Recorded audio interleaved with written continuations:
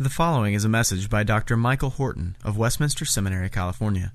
For more information about this message or about Westminster Seminary, please visit us online at www.wscal.edu or call us at 888-480-8474. That's online at www.wscal.edu or call us at 888-480-8474. Our passage this morning is from 1 Corinthians chapter 11, beginning at verse 17. Now, in giving the following instruction, I do not praise you, since you come together not for the better, but for the worse.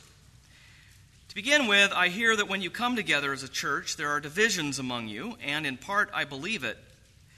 There must indeed be factions among you, so that the approved among you may be recognized. Therefore, when you come together in one place, it is not really to eat the Lord's Supper, for in eating each one takes his own supper ahead of others, and one person is hungry while another is drunk. Don't you have houses to eat and drink in? Or do you look down on the church of God and embarrass those who have nothing? What should I say to you? Should I praise you? I do not praise you for this, for I received from the Lord what I also passed on to you. On the night on which he was betrayed, the Lord Jesus took bread, gave thanks, broke it, and said, "This is my body, which is shed for you. Do this in remembrance of me." In the same way, he also took the cup after supper and said, "This cup is the new covenant in my blood. Do this as often as you drink it in remembrance of me. For as often as you eat this bread and drink the cup, you proclaim the Lord's death until he comes. Therefore, whoever eats the bread or drinks the cup of the Lord in an unworthy way will be guilty of sin against the body and blood of the Lord. So a man should examine himself. In this way he should eat of the bread and drink of the cup. For whoever eats and drinks without recognizing the body eats and drinks judgment on himself.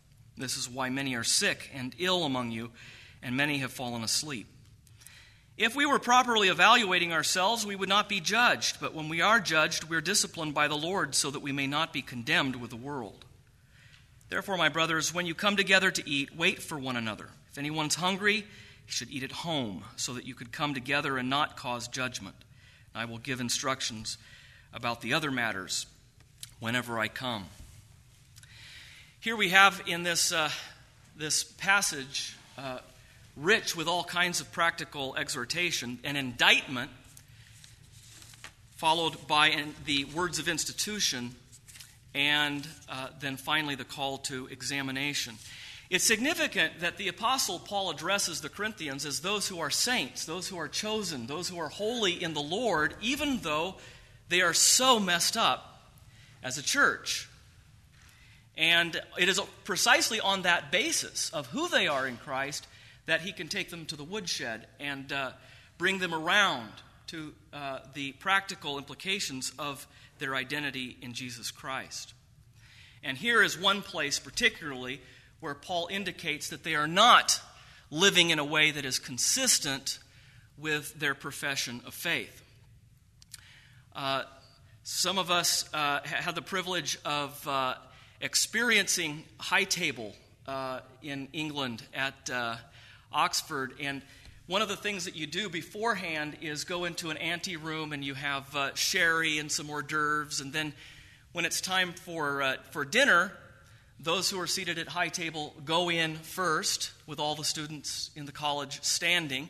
You go up to the high table and you sit down and you have all of the best fare while the poor students are sitting at their small spaces and tables sort of eating the scraps. This is not unfamiliar in Paul's day. There were two kinds of meals. One meal that was for the friends of wealthy people in the city, and then another one that could be shared with people who had little to contribute to the meal. Paul had already indicted the Corinthians for syncretism, participating in idolatrous practices while presuming to come to the Lord's table. You can't have fellowship with demons, their altars, and fellowship with Christ. He said that in the previous chapter, verses 14 through 22. But here, he is upbraiding the Corinthians for the way they approach the Lord's table, even. First, the rebuke he's about to offer is so severe that he can say that it might be better for them not to receive the Lord's Supper, not to celebrate the Lord's Supper at all, rather than to receive it or celebrate it as they do. He says there must be factions, schismata, among you in order to test the body and show those who are approved. Wheat and weeds grow up together. It's a mixed assembly. There will always be convulsions, declensions, and reformations. And we've seen throughout the book of Corinthians, all the way up to this point, that there are grounds for these divisions. Divorces, brothers and sisters taking each other to court, immorality, gossip, also factions around Paul, Peter, and Apollos. Some say that the resurrection has already passed, so there are theological divisions as well. But what Paul has in mind here is the profanation of the Lord's table itself. When you come together, it is not the Lord's Supper that you eat. That's pretty strong language. Not just that you're abusing it, but that it is now a different ordinance. It is no longer the Lord's table. It is no longer the Lord's Supper. Come together here is a phrase that Paul uses 3 times in this section, and then again in chapter 14. Coming together as the body of Christ. The synaxis, the gathering together of the body of Christ for the formal ministry of word and sacrament. And so it was for the celebration of the Lord's Supper, as well as the Word, that they gathered regularly. But when you come together, it's not the Lord's Supper that you eat. By coming together is meant that mutual edification that we have in Jesus Christ as the head of the church. But Paul is sort of playing with the phrase here. When you come together, you're not really coming together. And therefore, you're not really participating in the Lord's Supper. For in the first place, when you assemble as a church, he says in verse 18, in verse 33, so then, my brethren, when you come together to eat. So this is the purpose, one of the purposes, major purposes of assembling together as his body. So the gathering isn't informal, but it has been turned into something informal. A sacred rite has been turned into a common meal. In these common meals, there would often be a main meal, as I mentioned, served for the special guests who could bring their own contributions to the meal, and they would sit in the center of the room. There would be the central dining room, and there would be room to recline. And they would have sumptuous fare. They would eat the delicacies. And, of course, the poor people in church couldn't get off work that early to come. They didn't have the leisure.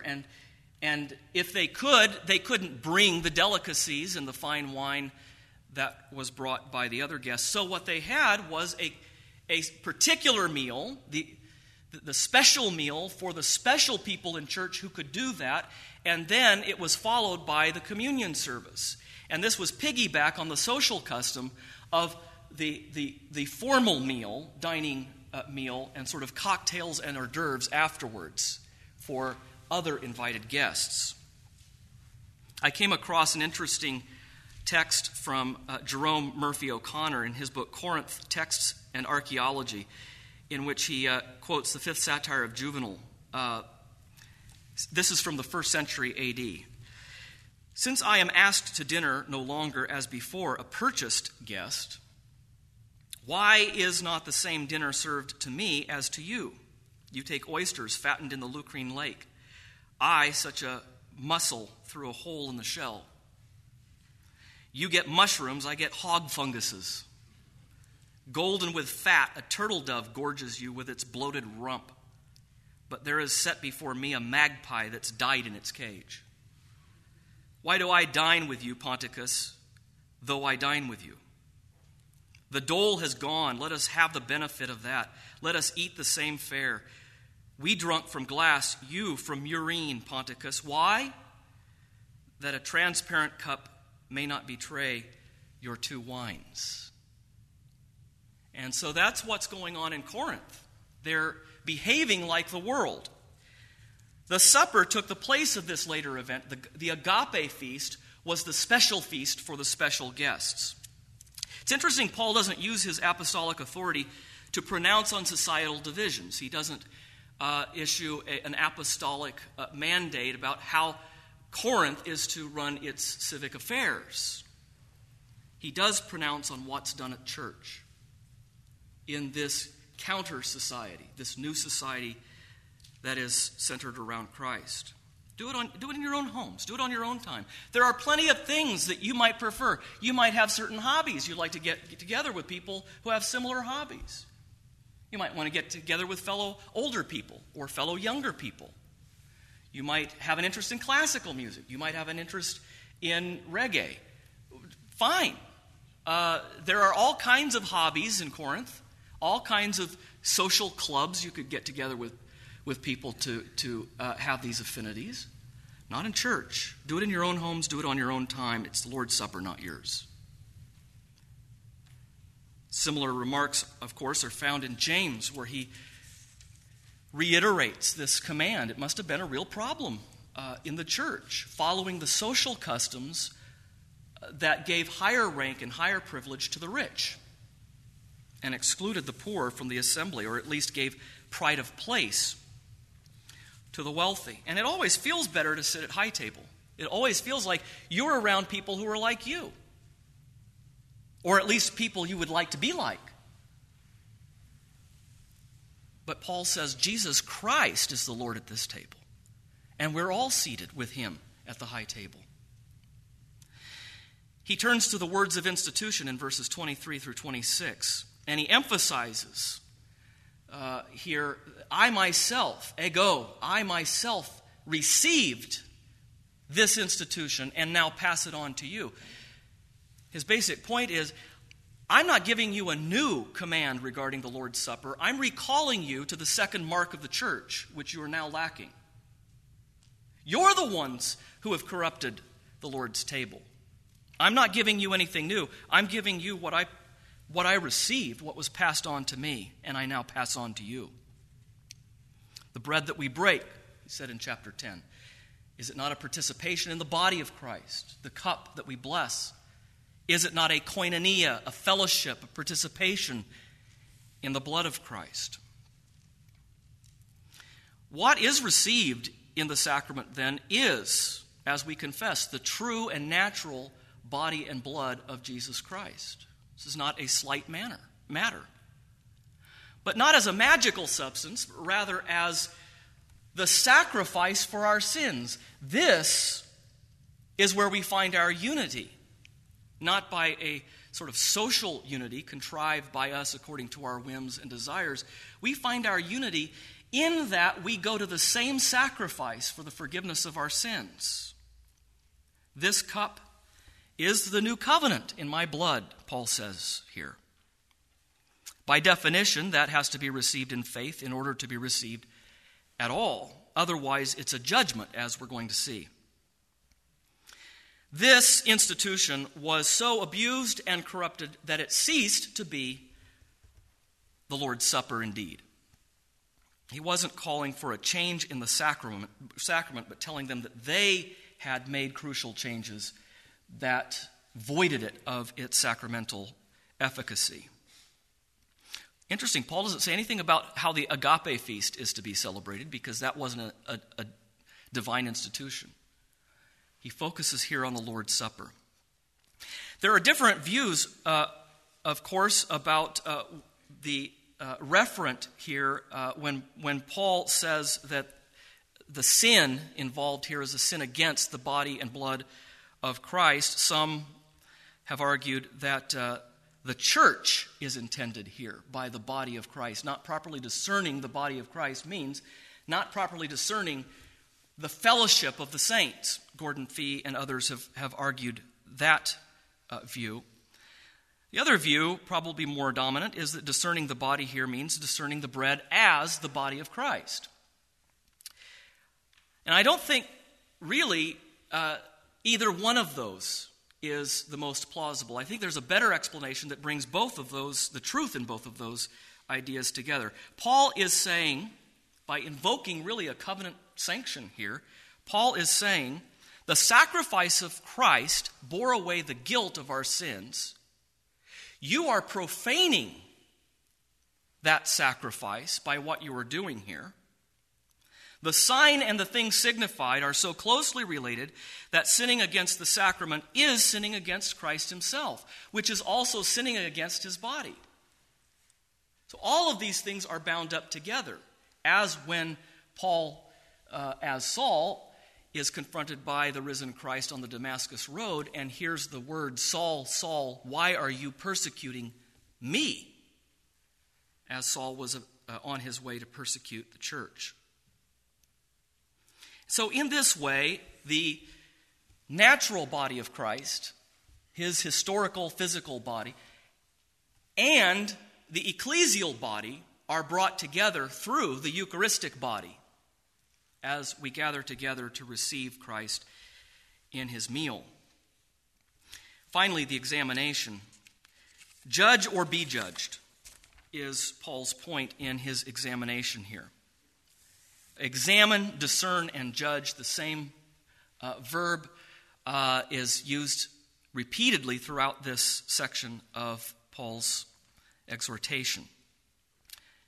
He does say that they are to judge or discern the body, to discern themselves, or be discerned, that is, judged by God. But he's not meaning here judged ultimately in the sense of being condemned. Krima is the word that he uses here, not katakrima.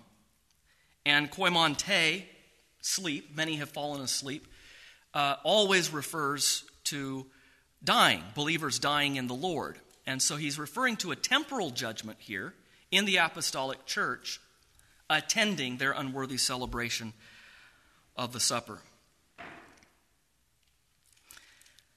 There's a reason why Paul immediately goes into a discussion of spiritual gifts in the next chapter, by which the one body is served by its many parts. So also in Romans 12:5, so we, though many, are one body in Christ, and individually members one of another. In other words, there is no union with Christ apart from union with his body. And I would submit that it's something we need to think about as we prepare for communion.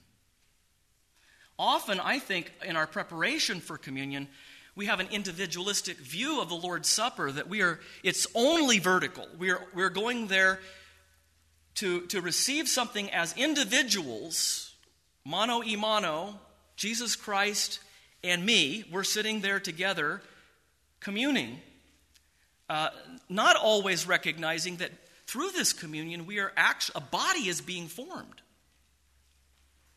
And that's why the relationship with the whole church, the wider church, is inextricable from our relationship to Christ. There is no union with Christ apart from union with each other. Herman Ritterboss says the word unworthy here can scarcely reproduce the meaning. For every idea as though by merit or legal claim one would have to or were able to make himself worthy of eating the bread is to be excluded. The thought is rather that of inappropriate eating and drinking in a manner that is unsuited to it and not in harmony with it, not respecting its sanctity, in other words, not recognizing what is happening here. Christ is giving himself, and in giving himself is giving his ecclesial body. Calvin says, I conclude from this passage that Christ's body is really, that is truly given to us in the supper, to be wholesome food for our souls. To eat unworthily, then, is to pervert the pure and right use of it by our abuse of it. But now it is asked what sort of examination ought to be, to which Paul exhorts us. Papists make it consist in auricular confession. They order all that are to receive the supper to examine their life carefully and anxiously, so that they may unburden all their sins in the ear of a priestling, such as their preparation. I maintain, however, that this holy examination of which Paul speaks is widely different from torture.